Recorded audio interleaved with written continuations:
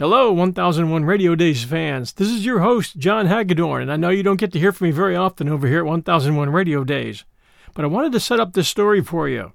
The Luck of the Irish, and I'm speaking of the movie version, has been a family favorite for my family for years, and we watch it every St. Patrick's Day. This radio adaptation features Anne Baxter reprising her film role, and Dana Andrews takes the place here of Tyrone Power. This radio version is excellent. It's a special story to me, and I hope you enjoy it. Thanks for being loyal fans. If you get a chance, especially you Apple listeners, send us a review for 1001 Radio Days. Reviews are always helpful, and they help new listeners find us. Thank you, and I hope you enjoy the show. Lux presents Hollywood.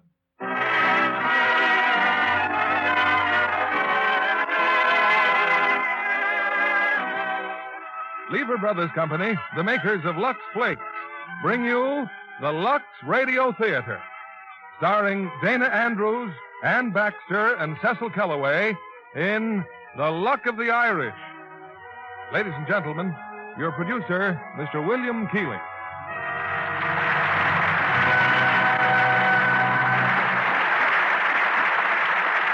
Greetings from Hollywood, ladies and gentlemen.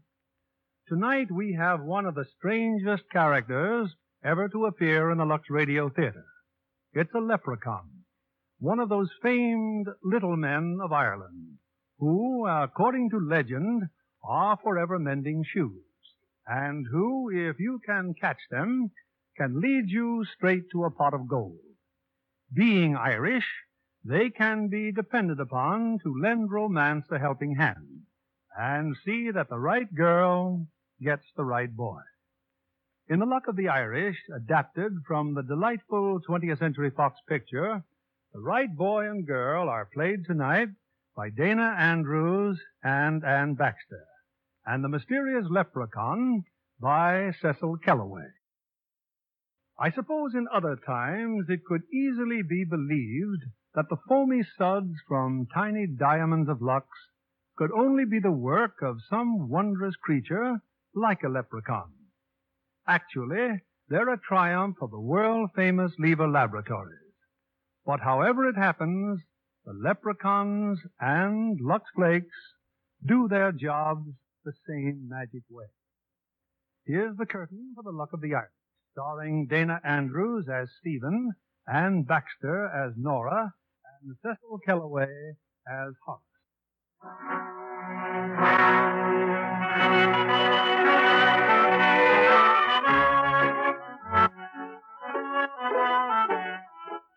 The Irish countryside, late one summer afternoon.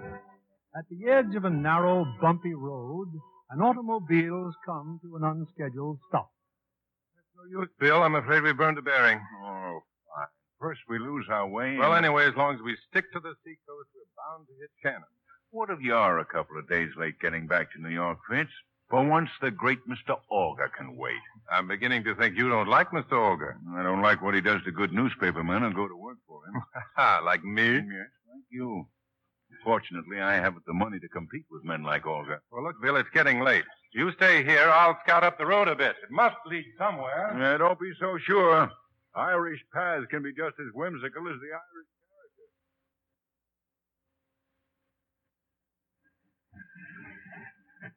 Well, hey, you. Wait a minute.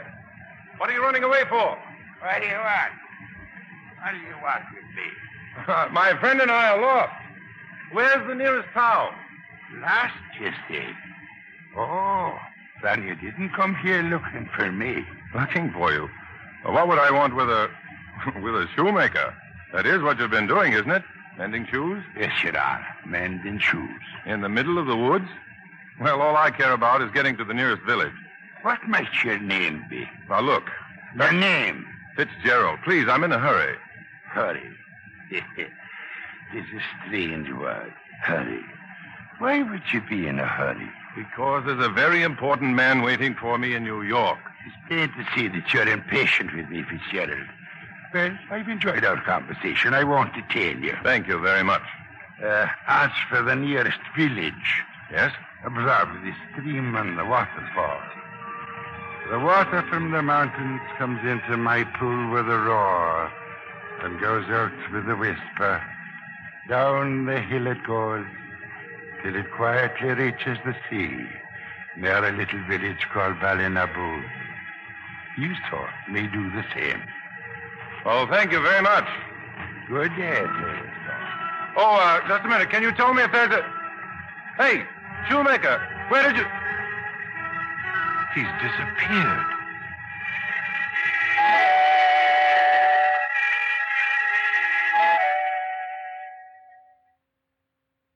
Worried about Fitz? We found the village. And what's wrong with this inn?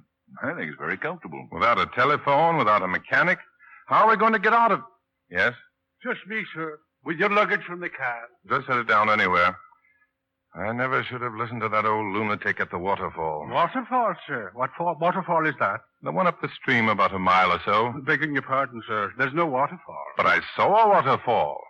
And I suppose I didn't see that old shoemaker either. Old shoemaker? Yes, the one with the green coat and the brass buttons. Green coat and brass. Excuse me, gentlemen, I'd better get upstairs.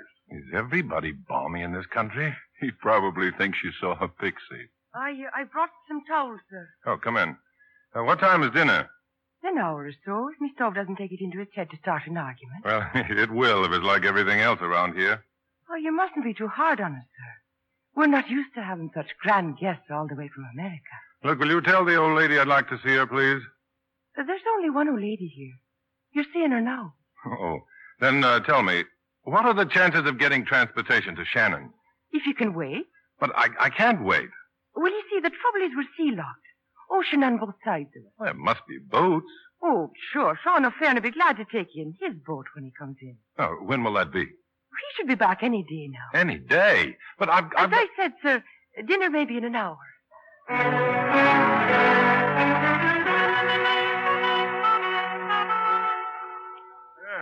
Well, Teddy, that was a fine meal. Thank you, sir, thank you.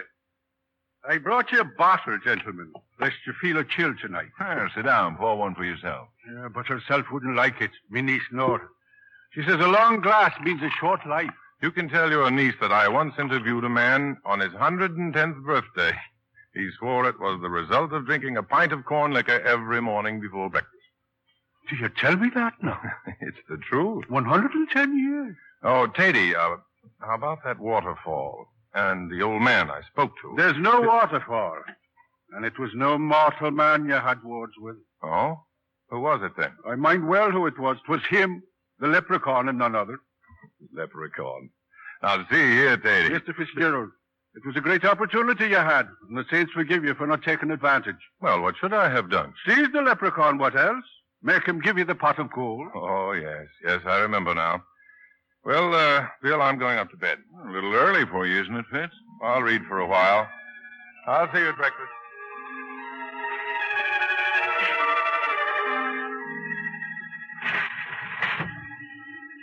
Teddy?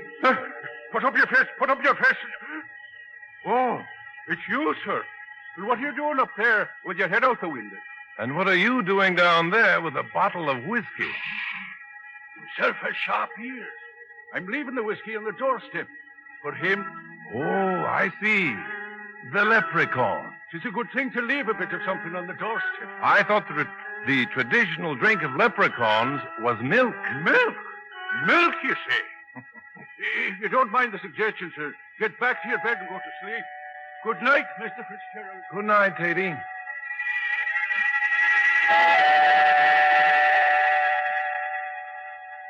Teddy's right. I can't sit here at the window all night.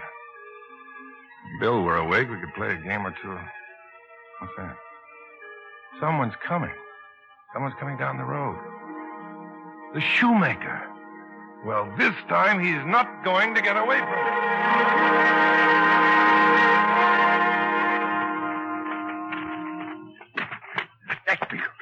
Let me go, you bastard. I've brought your bones with favor. Let me go. No, you don't.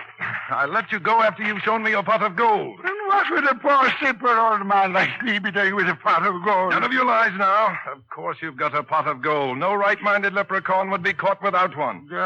Who's been telling you such stories? Never mind. Now, where is it? Your gold.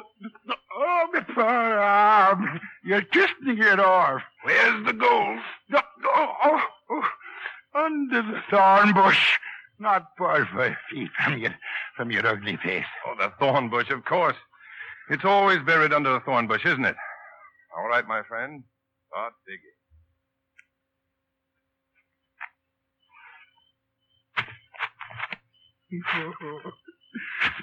The cruel, wicked thing you're making me do. It's your own fault for burying it so deep. There it is, my pot of gold.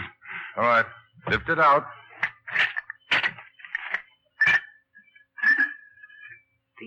These coins. Well, they're real. Well, they're real gold. Now, look. I don't know who you are or what sort of game you're trying to play. Did you steal this money? I never stole anything in my life, except what was rightly mine. Oh. Well, that's one thing we have in common. Here, put it back. But you don't. You asked me to put it back. You don't really think I'd take it, do you? The pot of gold. You give it back to me. Oh, I'll never forget you for this, Mr. You are my undying gratitude, sir. Here, take this little bit for a keepsake. No, I couldn't. No, you should just take it. I want you to take it. 1 gold coin. Oh, thank you. No, it is I. It is I that am thanking you from the bottom of my heart. Well, all the luck in the world to you. You wish me all the luck in the world? Yes, why not? Fitzgerald, you have a way of twisting things in the most perplexing manner. It is I that am saying all the luck in the world to you. Goodbye, sir.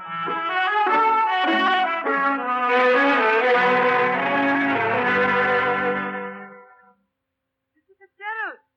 Good morning, sir. You're up very early. Oh, good morning, Nora. I didn't sleep very well last night. Oh, I hope it wasn't the bed. I kept having dreams. Dreams? Good ones, I hope. Strange ones, anyway. Look, about that waterfall. What waterfall is that? The one by the stream. Mr. Fitzgerald, there is no waterfall on our stream. Now, if you'll sit down, I'll have breakfast. Breakfast can wait. Mr. Fitzgerald. We're going to find out once and for all if there is a waterfall up there. But Uncle Tatey... Uncle Tatey can go and fly a kite. We're taking a walk.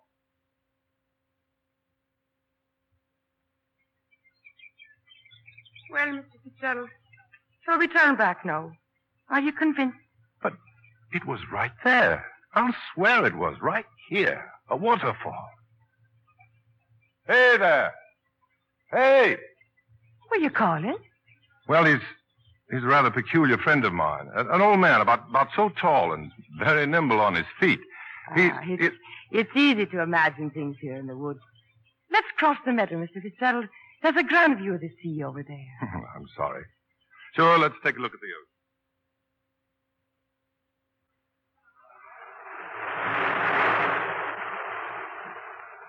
And it's from out there that Sean O'Fairn's boat will be coming.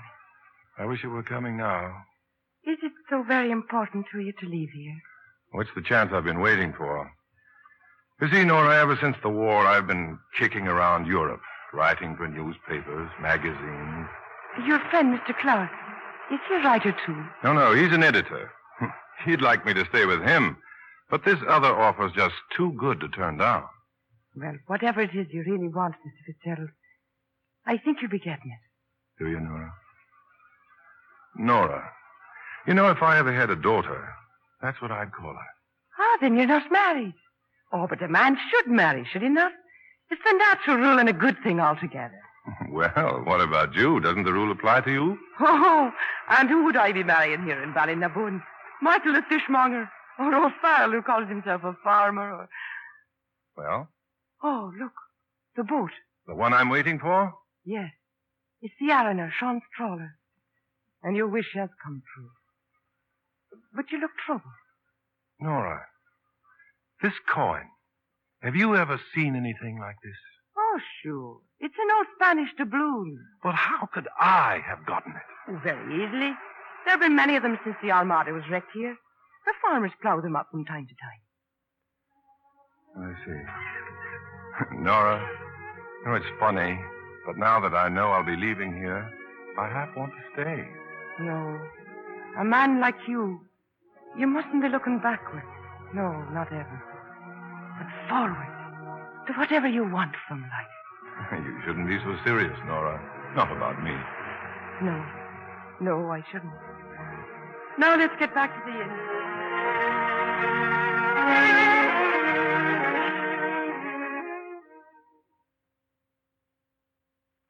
I know. I guess he's in Shannon, getting on that plane for New York. He's a wonderful man, Mr. Clark. He's a nice fellow, a first-class writer. But he's willing to throw it all away for money, working for an egomaniac named D.C. Auger. And you call yourself his friend, saying things like that the minute his back is turned. I've said the same things to his face, Nora, a dozen times. He knows what's best for himself. Don't waste your fine Irish temper, my dear. It isn't worth it.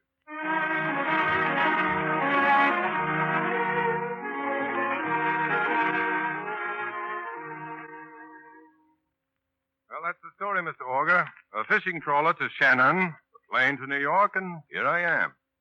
And now suppose you tell me something. After knowing me all these years, why do you suddenly want me to work for you? Well, because I made a big decision, Fitz.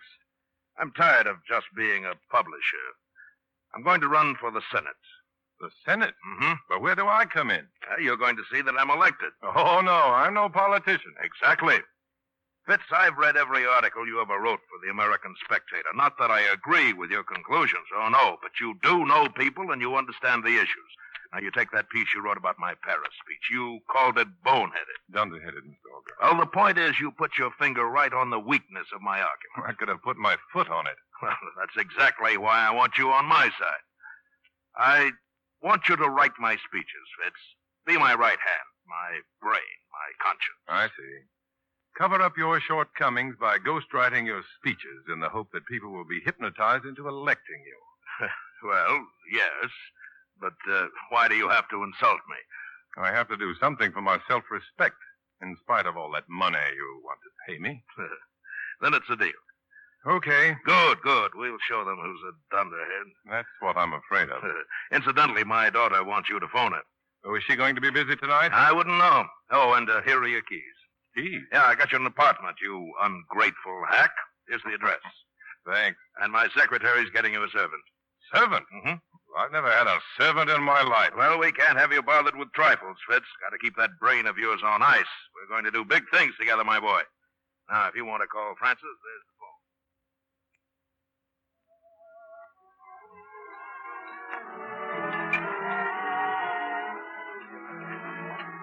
Ah, this is for me, Francis. New York, the best restaurant, and holding hands with a beautiful girl. Fitz, what was their name? Who? Your reason for being 2 days late? Oh, the Arana. She's a fishing trawler. You're cute, aren't you? I mean that girl at the end. Her name was Nora. Pretty, I suppose. If you like the Irish. I've missed you, Francis. You don't think I believe that, do you? I'm surprised you call me, babe. Well, after all, the boss's daughter, you know. Oh, look. I'm dead, Francis. I haven't slept for 24 hours. Let's go home. I want you to see that modernistic little nightmare your father rented for me. I spent a whole week fixing that apartment for you. You're a busy little thing, aren't you? Interior decorating and convincing Papa that he needed a ghostwriter. Who says I had anything to do with that? Nobody. So what are you going to do? Resign? No, but I'd like to know what it's going to cost me. Not a thing, darling. It was sheer altruism. Now finish your coffee and we'll go on home.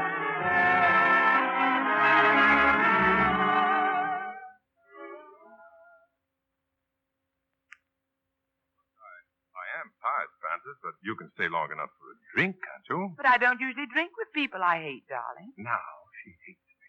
Shall I tell you why? Because all the time you were away, you kept coming between me and whatever I was doing. Because I ate, dreamt, slept, and lived you. You and your black magic. I hate your superiority, your black Irish eyes, and your arrogant nose if you're not going to kiss me. Oh, what was that? Door buzzer. Excuse me. Who else knows that you live here? Yes? I'm from the Acme Employment Agency, sir. The Acme Employment. Oh, yes. Well, come in. Thank you, sir. The kitchen's in there. If you don't mind waiting a minute or so, I'll explain. I'd be glad to wait. This is a fine time of night to be sending people over. Well, did you say you wanted him tonight? I didn't say a word. It was your father's secretary. Fitz, what is it? What's the matter? That man. Who is he? How do I know? Excuse me a second. You. Haven't I seen you someplace before? I wouldn't rightly know, sir. Depends on where you've been. Where did you come from? The Acme Employment Agency, sir. I mean, before that. My last place, sir. Where was that? Oh, there were no complaints. No complaints at all, sir. I take great pride in my work, enjoying myself. I'll talk to you later. Yes, sir. Well? I still have a feeling I've seen him someplace before. Well, how about that drink? Oh, I like the bar, Francis. Was that your idea? So was the scotch. See, your favorite brand. And I haven't even thanked you. No. No, you haven't. Then come here and let me begin. Can I help you, sir? Oh, for heaven's sake. Yes, you can. Mix us a drink. A drink, sir. Right away, sir. Oh, I'm sorry, honey. But a servant wasn't my idea. Never mind my drink. I'm going. There's too much traffic here. It is a little crowded. Shall I see you home? No, don't bother, Fitz. I'll take a cab. Take me to lunch tomorrow. I'll stop by your room. Fine. Good night, baby. You can throw that other drink away. Throw it away, sir. Oh, it's a great pity, sir. One should not waste good food. One should not.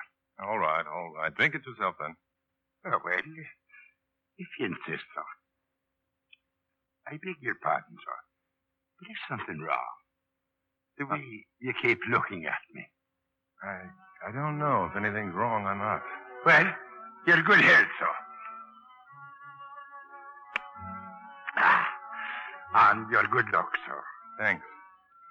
With you around, I think I may need all I can get.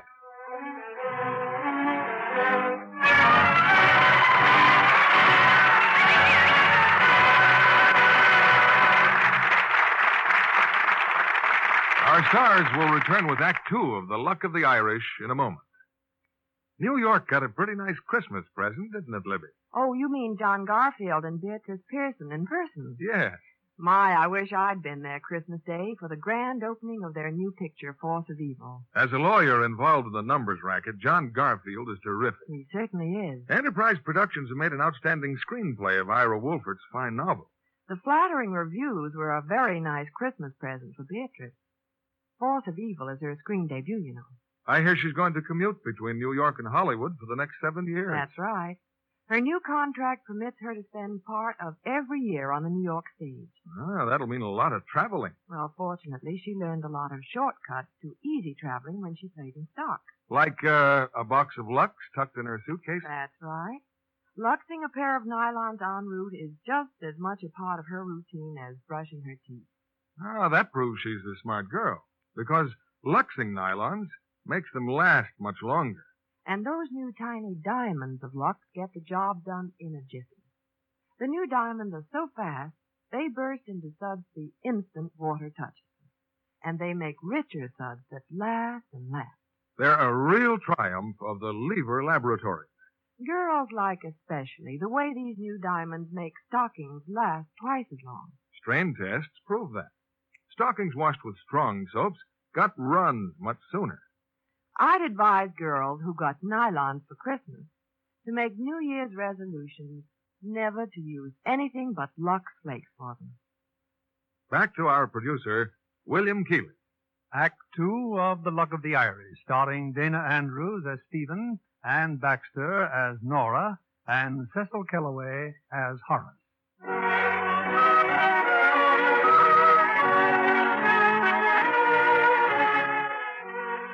It's a moment or two later, and Stephen Fitzgerald stares blankly at his newly acquired manservant, an elderly gentleman bearing a remarkable resemblance to a certain leprechaun from County Clare in Ireland.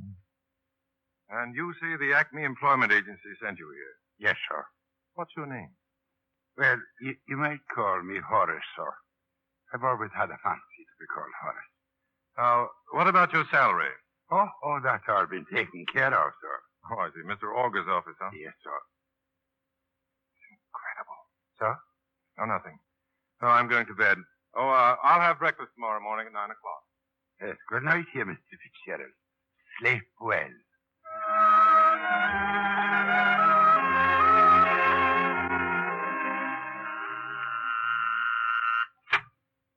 Well, what can I do for you? I'm from the Acme Employment Agency. You're too late.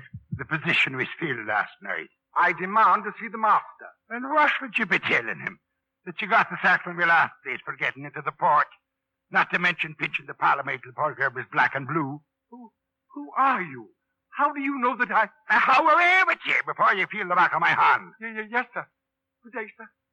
How would I know? How would I know, indeed? Good morning, sir. Who was that at the door? Oh, nobody at all, sir. Just make yourself comfortable. I'll have your breakfast ready before you can be my illegal. Thank you, Horace.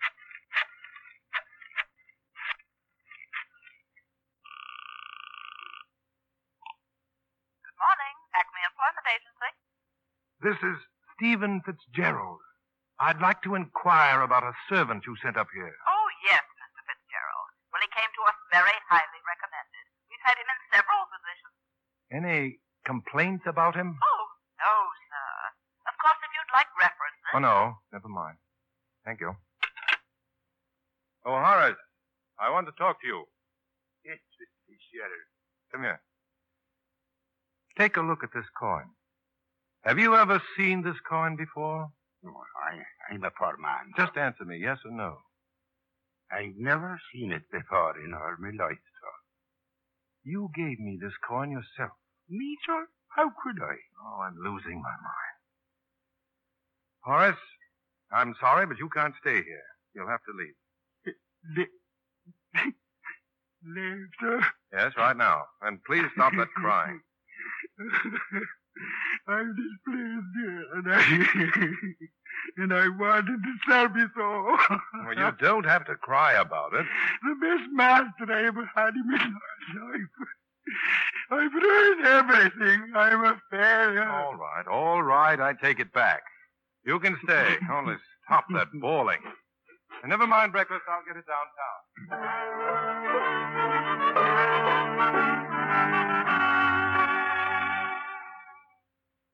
Mr. Fitzgerald, sir, it's 11 o'clock. You mentioned luncheon, an engagement downtown. Yes, I know. Call downstairs, will you, and tell the garage to have my car ready? Yes, sir. Mr. Fitzgerald, I've been serving you now for 2 weeks, sir. I hope everything is satisfactory. Yes, everything's fine. I'll tell them I want my car. Yes, sir. You have a busy schedule today, sir. Then what are you waiting for? Just a suggestion, Mr. Fitzgerald. Leave your car at home, sir, and take the subway. But you lose in dignity, you gain in time. Huh? Well, maybe you're right. All right, I'll take the subway. Thank you.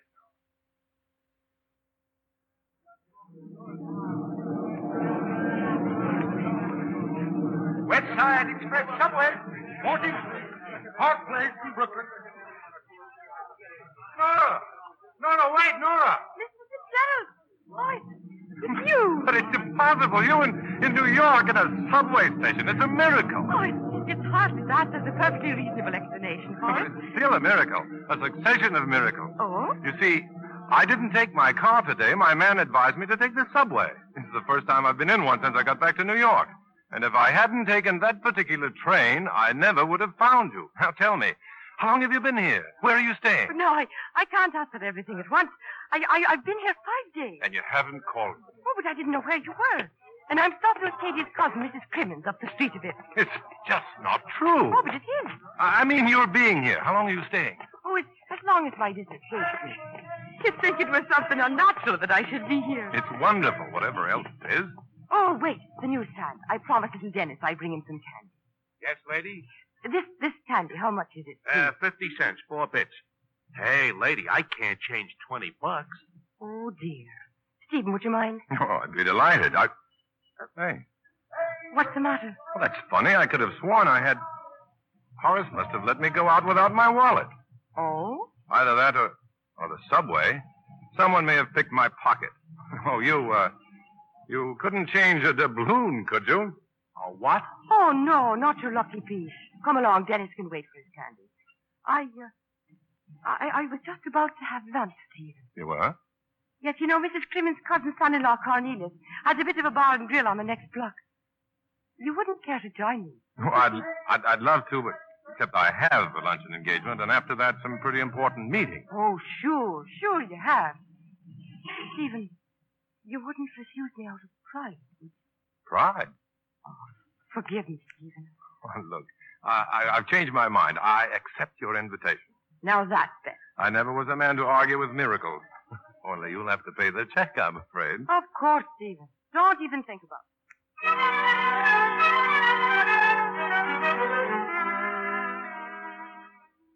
The check, Miss Nora. You said give the check to you. Yes, Connie. The poor boy, he hasn't got a penny. He was going to get a fine job, but I guess it just didn't work out. Would you believe it? He hasn't 50 cents to his name. I'll give him some more stew. A little more stew, sir. Oh, no, please, I couldn't. Oh, give him some more, Cornelius. 'Tis me own wife's Irish stew, sir. And that light it wouldn't distress a canary. Well, just a little, then. Oh, Stephen, I didn't tell you that Cornelius' daughter's getting married on Friday with a big reception right here in the bar and grill. Oh, congratulations. Oh, thank you, sir. If you'd care to attend yourself, sir, I'd be very happy. Eat, Stephen. Finish that stew. Oh, yes, the stew. But you still haven't told me. What are you doing in New York? Oh, it's very simple. Katie's Uncle Peter died here and left him a bit of money. Oh, that's that Mr. Crimmins you mentioned? No, his Driscoll uncle from Galway. The one that married the youngest Brady girl whose father had a farm next to Sweden. Oh, I see. That one. Yes, you see, Mr. Driscoll had 4 sisters, and the eldest was married to Seamus Corrigan that had a public house in Limerick that failed for drinking with a customer. So my father took Katie on as a lad to help with the horses, and then he came to America. Corrigan? No, Steve. Uncle Driscoll, as I'm telling you.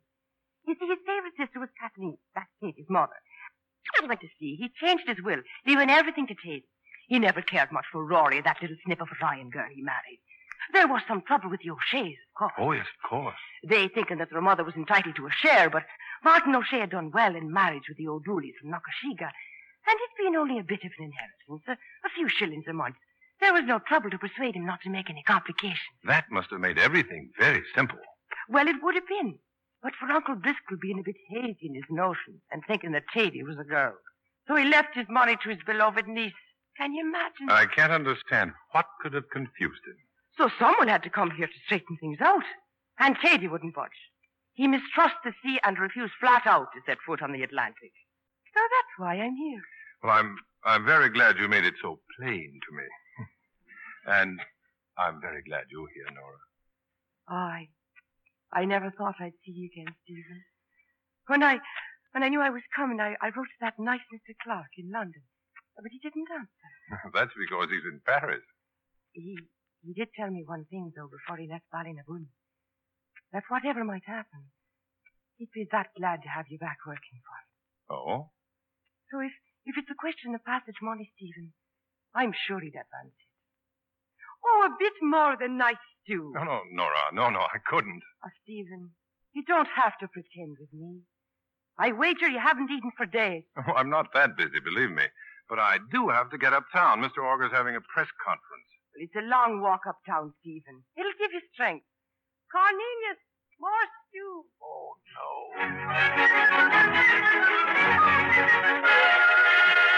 Thanks very much for the donation, Mr. Auger. Yes, you've been very cooperative, Mr. Auger. Thanks a lot. Well, as a newspaper man, I know the problems you reporters have with politicians. Now, if you boys want copies of my speech, why, Fitz will give them to you on your way out. One more question, Mr. Auger. Yes, I certainly. understand you support the Crawford proposal for Germany. I most certainly do, yes. Then let me read you this clipping. The Crawford proposal is a fraud on the German people, a death sentence for European democracy, and a betrayal of American ideals. I never made any such statement. I wasn't quoting you, Mr. Auger. This appeared in the American Spectator 2 months ago under the byline of Stephen Fitzgerald. Oh. Well, the answer is very simple, gentlemen. When Fitz wrote that, he was working for somebody else. Now he's working for me. Yeah, well, we all have to make a living, I suppose. Yes, well, come on, Fitz. Goodbye, boys. Goodbye. Well, that was a little too close for comfort. You should have told me about that piece. You read it, didn't you? Well, I didn't remember it was that strong. Fitz, this could be very embarrassing if the opposition wants to make an issue of it. But you knew those were my views when you hired me. Oh, for heaven's sake, this is politics, man. What's the matter with you? Now, look, you had better write an article for the New Era magazine. We don't go to press until tomorrow night. Let's see, title it Second Thoughts on the Crawford Proposal. You see what I'm driving at? Yes, I think I do. You know, the other side of the picture, why the proposal in the long run will prove a very sound idea. My agreement with you calls for perjury, but not under my own byline. It will be under your byline, Fitz, and you'll have it on my desk by noon tomorrow. Well? Of course, Mr. Olga.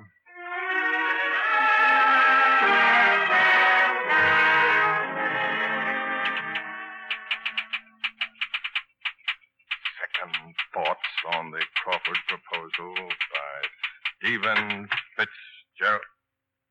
Oh, Horace, what are you doing here? I let you go out this morning, so without the clean handkerchief. I hope you'll forgive me. Thank you. I said to myself, that poor Mr. Fitzgerald, writing all those important political speeches, and him without a handkerchief to put to his nose. You know, Horace, there is such a thing as taking one's job too seriously. Oh, no, sir. When a man enters the personal services of another man, he surrenders himself to his vocation. Should the master get hurt, the man will cry out. When the master's nose itches, it will be the man who sneezes. He will live for his master, sir, not for himself. But perhaps you find it difficult, sir, because you're the type that wears no man's collar, a proud, free man. It is for that reason that I'm proud to be working for you. Will that be all, sir? Yes, Horace, that'll be all. Thank you, sir. Second thoughts, huh? You bet there'll be some second thoughts.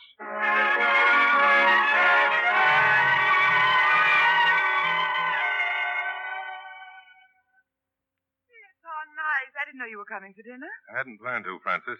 Look, can I see your father? What's he done now? Been his usual sweet tactless self again? It doesn't matter, but since you were instrumental in getting me this job, perhaps you should be the first to read my resignation. Oh. I guess I shouldn't tell you this, Fitz, because it's still supposed to be a secret, but if Dad wins this election, he's going to need someone to run the publishing business. Your father should stay away from politics. He has more power right now than a dozen senators. And when he's in Washington, the man who sits in his office will inherit that power. Not if Papa's still running things by remote control. He won't be. I'll see to that. You? How? You leave that to me. Father will be completely happy making speeches in the Senate while Stephen Fitzgerald makes history here in New York. It's a very alluring prospect. Only I'm not so sure that's what I want. What I want, Fitz? Do you go with the job? If you want me, I do. You know I do, Francis. Then let me have that letter of resignation. I'd better warn you, honey. I'm saving the carbon copy, just in case.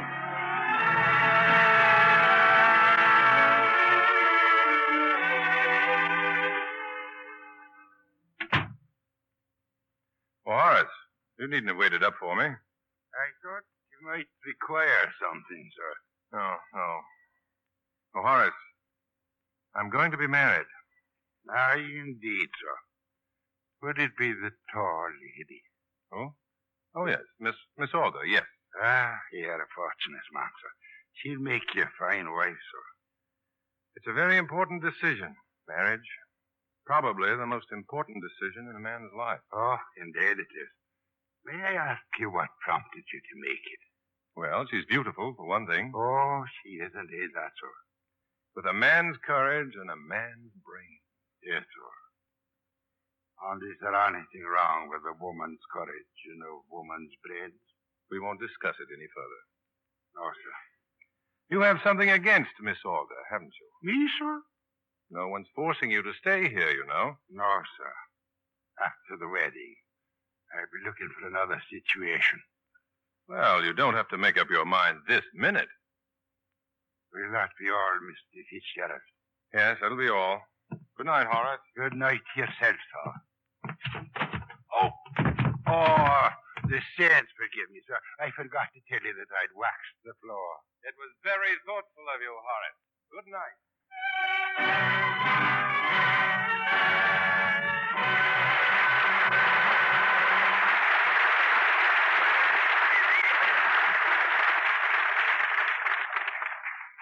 We pause now for station identification. This is CBS, the Columbia Broadcasting System.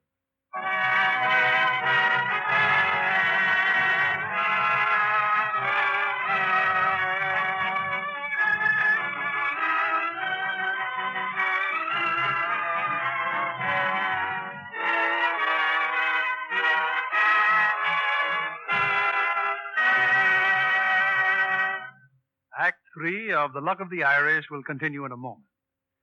Our guest tonight is one of those behind-the-scenes heroines of Hollywood, Margie Corso, head of the wardrobe department at 20th Century Fox. That's quite a responsibility, Miss Corso. It is, Mr. Keeley, especially when we have a picture with as many gorgeous costumes as Gene Tierney wears in That Wonderful Urge. Old Ed Cassini did a magnificent job of designing those glamorous costumes for his wife. Any girl would envy her. And besides that, she gets Tyrone Power in the picture. Who is excellently cast as a dashing reporter who writes scandalous stories about an heiress. This smart comedy, with its highly amusing situations, is just what the fans ordered for him. When we were fitting Jean's costumes for That Wonderful Urge, she admitted she adores pretty clothes. The negligees she wears in her dressing room are lovely. You take care of those, too? Oh, yes. And with Lux Flakes, John Kennedy will be glad to know. I use them for all nice washables we have in the wardrobe department. Well, then you know how much faster and richer the new tiny diamonds of Lux are. Mm-hmm. And did you know that these new diamonds of Lux do more for you, too? They remove soil which other kinds of suds can't. Leave things cleaner and fresher. Well, I know they're wonderful for colors. Nice lingerie doesn't get that washed-out, faded look. You're so right, Miss Corso. Tests prove that wrong washing methods can soon fade colors. But gentle Lux Care keeps lingerie lovely 3 times as long. So, girls, if you want your pretty new slips and nighties to stay color fresh 3 times as long, be sure they get gentle Lux Flakes Care. Thank you for coming tonight, Margie Corso. Thank you. Here's our producer, Mr. Keeley. The curtain rises on the third act of The Luck of the Irish, starring Dana Andrews as Stephen, Ann Baxter as Nora, and Cecil Kellaway as Horace.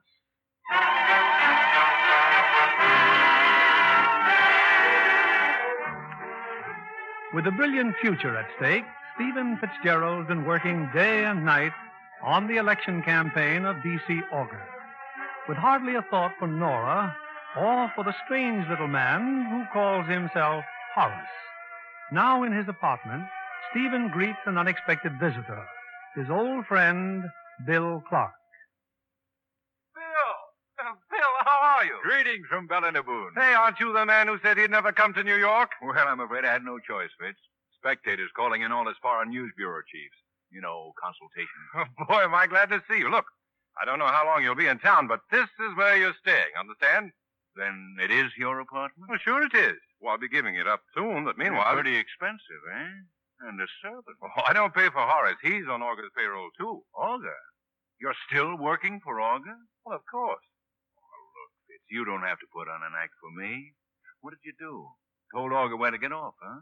Sure. And then he had you blacklisted on all the papers. That's why you can't get a job, huh? Have you been drinking or something? Fitz, you're going back to Europe with me, working for the Spectator again in Italy. Hey, now, wait a minute. You see, Nora's cable arrived just as I was leaving England. Nora's cable? Yeah. Oh, Bill, I'm afraid Nora's made a little mistake. Mistake? She must think I'm broke, that I don't have a dime. Bill, I've got that job with Augur. I'm doing fine. Oh, I should have known it was too good to be true. Well, hadn't you better explain things to Nora? Yeah, I'll have to. Why, I just haven't had time to look her up. What's the matter with right now? Now? Oh, she'll be at that wedding. Wedding? Yes, at Cornelius's Bar and Grill. His daughter's getting married. But who's Cornelius? Why, he's Mrs. Crimmon's cousin's son-in-law, of course. Oh, of course, yeah. Well, I'll be on my way, Fitz. You won't stay here, then? Well, thanks, but all the other boys are at the hotel, and I thought...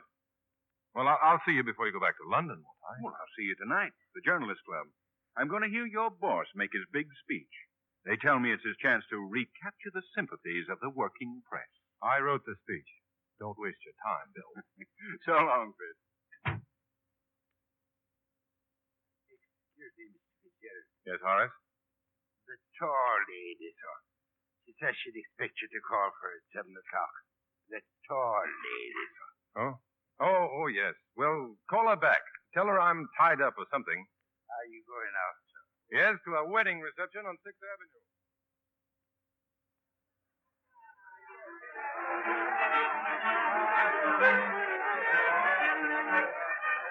Stephen!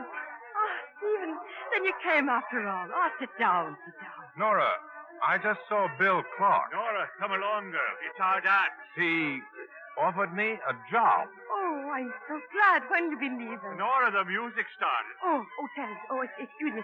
Stephen Fitzgerald, this is Terence Flaherty of Hooker Ladder Company 38, the pride of the New York Fire Department. Hello, Mr. Flaherty. How do you do? Nora, I smell smoke. Oh. Why, yes. Can't you smell it? Back room, I think. Back room? It's coming from someplace. I'd have a look if I were you. Clear the way. I'm coming through. That takes care of Terence. Now, where were we? Mr. Clark, and the job he offered.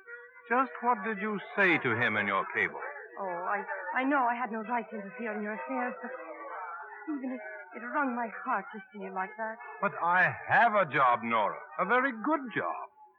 But then you lied to me. I didn't lie to you. You did so. Then it was the truth? All that about your automobile and a chauffeur and important appointments? No, don't try to wriggle out of it. Just go and try and find Terence Flaherty. Nora, now, you're not angry, are you? Well, of course I'm not angry. Poor Terence making a fool out of him in broad daylight. But I tried to tell you, Nora, that all... You did not. You said... There's no smoke back there. Well, try upstairs then. Upstairs? Upstairs? Clear the way. I'm coming through again. Oh, you're a wicked and deceitful man, Stephen. And me filling you up with Irish stew. But it was wonderful stew. It was not. You put too much flour in the gravy. Oh, I'm glad you got what you wanted from life, Stephen. When are you going back to Ireland? Oh, my business is finished. I have passage on a steamer tomorrow. But you've only just There's no arrived. reason to stay longer. But, Nora, I have so many things I wanted to talk to you about. Now, do you still smell smoke, Mr. Fitzgerald? Certainly, don't you? Hey, wait a minute. What are you trying to do? Terence Flaherty, take your hands off him. But he still smells smoke, Nora. His nose needs adjusting. Here, I'll get him now. Don't run me away. Stop it. Stop fighting. I'll take care of him now. I'll get him.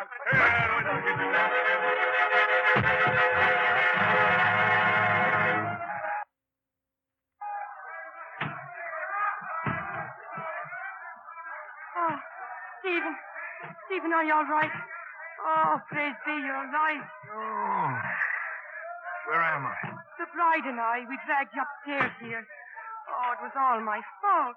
Well, hey, what's going on down there? Oh, they're still fighting. Everybody's fighting now. Oh, your poor head, Stephen. Well, I guess I'm all right. Well, I'm afraid I have to leave. Do you suppose if I sneaked quietly out the back way But you should rest for a while. But I'm late as it is. Come on. I'm going to see you home.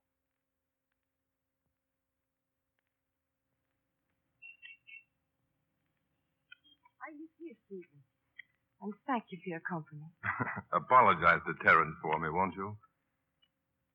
Goodbye, Nora. Goodbye. I was hoping you'd see me off on the steamer tomorrow. I'd like to. Well, you see, I'm going to the country for the weekend with my fiancée. Fiancé? I'm being married in a month, Nora. Oh, I see.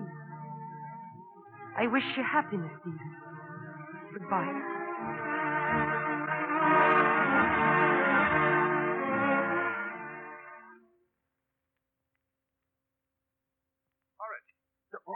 Oh, good evening. Good evening, sir. I didn't... Yes, I know, Horace. You didn't expect me home so early. No, sir. No, I mean... What were you doing just now in the kitchen? Oh, nothing, sir, nothing. I saw you as I came in. You were mending shoes, weren't you? Mr. Fitzgerald, sir. And perhaps you can explain something else. Just a few minutes ago, I happened to put my hand in my pocket. This pocket, where I keep my gold piece. Only the gold piece was gone. Instead, there was this. It's a bit of a pebble, sir. Yes, a little black stone. But half an hour ago, it was a coin. From your pot of gold. What sort of wild talk is that? I want the truth, Horace. Let me go. Let me go! I don't know what you're talking about. What about that shoe I saw you hide? And what about the coin? Just take your hands off me. Take them off.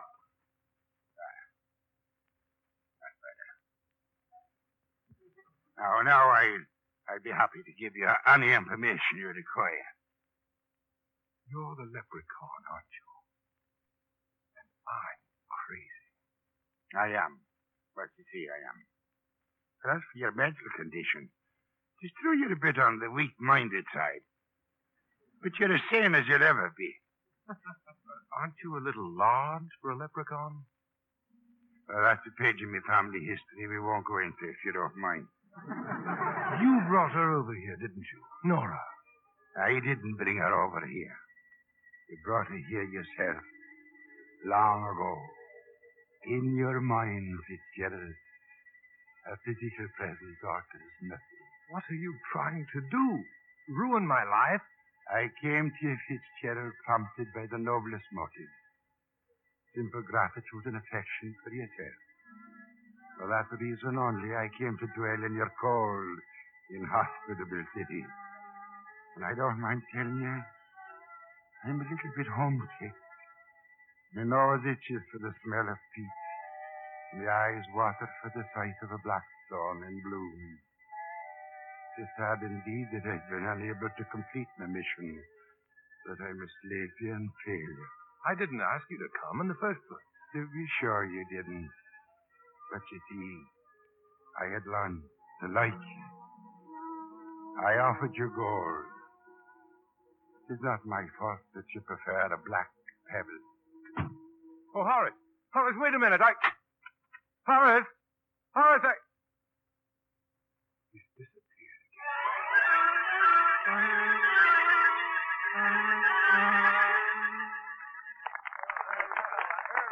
And so, members of the Journalists Club, I hope you won't be too hard on me. Remember, I used to be an honest newspaper man myself. And off the record, I wish I still were. Thank you. Oh, there's just one more thing. If I win this election, I intend to resign from Orbuck's publication. As for the man who will take my place, well, you all know him. A first-rate newspaper man and a whale of a good fellow, Steve Fitzgerald. Fitz, I think they'd like to hear from him. Well, go on, Fitz. Say something. I'm very grateful to Mr. Auger for his very flattering offer, but I can't accept it. Now, wait a minute, Fitz. In the first place, I'm not the right man for this job. And in the second place, Mr. Auger should have someone in charge of his publications who agrees with him on the issue. Is this for the record, Fitz? What are your plans, Fitz? Sure, you can quote me. As for my plans, I really haven't any, except to sit under a waterfall in County Clare in Ireland with an old friend. Oh, yeah, but what about your engagement to his daughter, Fitz? Is that on or off? Miss Auger's right over there. Why don't you ask her? How about that, Miss Auger? You going to share that waterfall? I don't think I'm invited. But even if I am, as Mr. Fitzgerald would say, I'm afraid I'm not cut out for the job.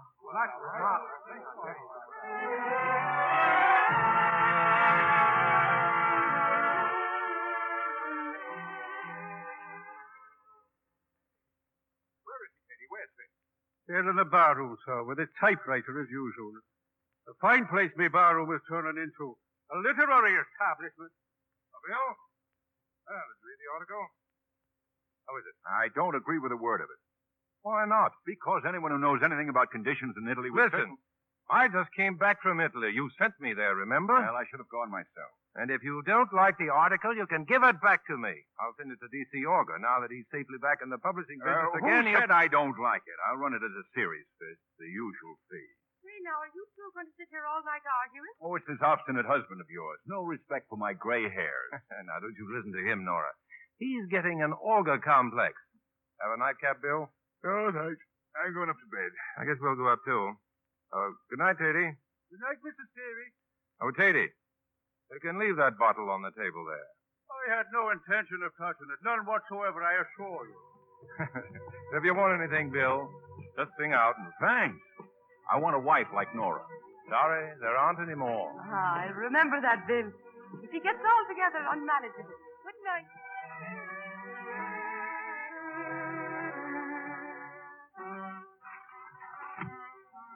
Sid? Is that you out there? Wyatt, What are you doing with the bottle? it's for an old friend of mine, just in case he needs something to keep out the cold. Oh, I see. Well, good night.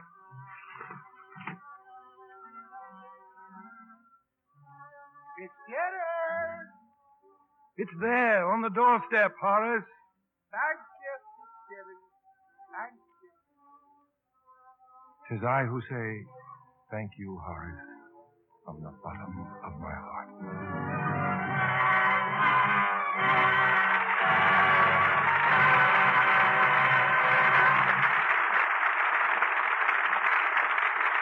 Our stars will return for their curtain calls in a moment. Say, Libby, do you want to look into this crystal ball a minute? What's going on? Well, I see a lady starting to wash her dishes after a big holiday dinner. And does your crystal indicate an unhappy ending? Oh, everything's going to turn out very pleasantly. Look, she's shaking something out of a dark blue box. Oh, must be a box of Lux Flakes. It is. She's pouring out a stream of tiny sheared diamonds of Lux. Now they've melted away. And instead, she has 6 billowy suds. Say, who's looking at this crystal ball? Oh, I can see the rest without one. Even with mountains of dishes, those rich suds last and last. Dishes go fast. The lady just rinses them, then lets them drain dry. There's no need to wipe the dishes, because these new Lux diamonds dissolve so completely, suds rinse away easily. My, that woman looks pleased with herself. She should be. Her job's done in double quick time, and she's been economical, too. The new tiny diamonds of Lux are thrifty because they go further and do more work. Ounce for ounce, they wash up to twice as many dishes as any of 10 leading soaps tested. Why not start the new year right? Try this thrifty Lux way of washing dishes. Get a box of Lux Flakes tomorrow. We return you now to William Keighley. Our thanks to Dana Andrews, Dan Baxter, and Cecil Kellaway for an entertaining evening. And here they are.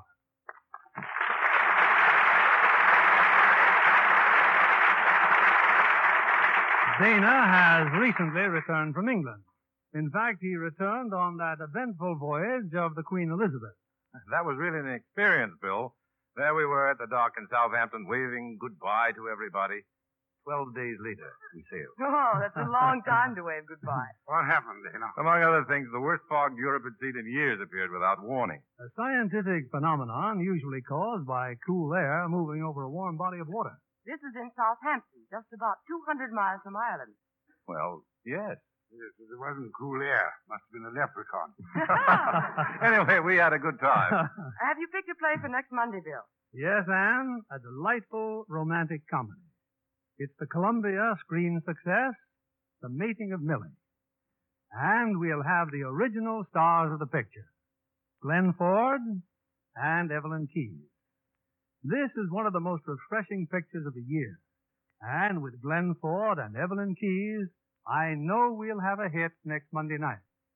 Hey, Bill, I think you've got a wonderful idea there. Jack Benny! Oh, really? I think...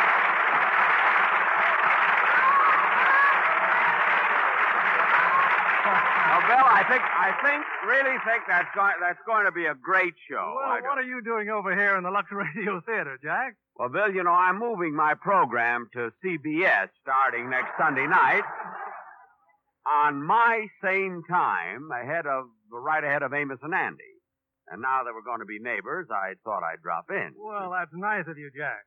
Why don't you come over and do a show for the Lux Radio Theater? Well, I'd like to, Bill, if I could find the right vehicle. I understand there's a picture coming out called Portrait of Benny.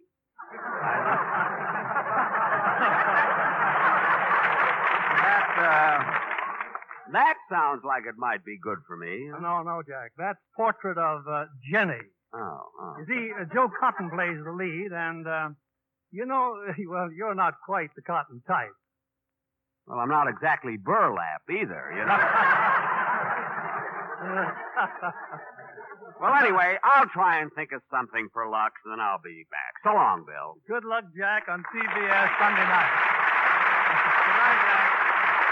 Good night.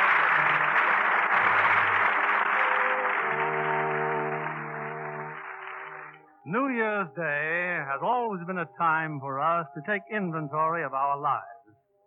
Perhaps this year we may ask the question, are there in America racial and religious prejudices that threaten our unity as a people? And having asked that question, we may then resolve that whatever blessings of health, happiness, and prosperity 1949 may bring should not be only for a few, but for all Americans.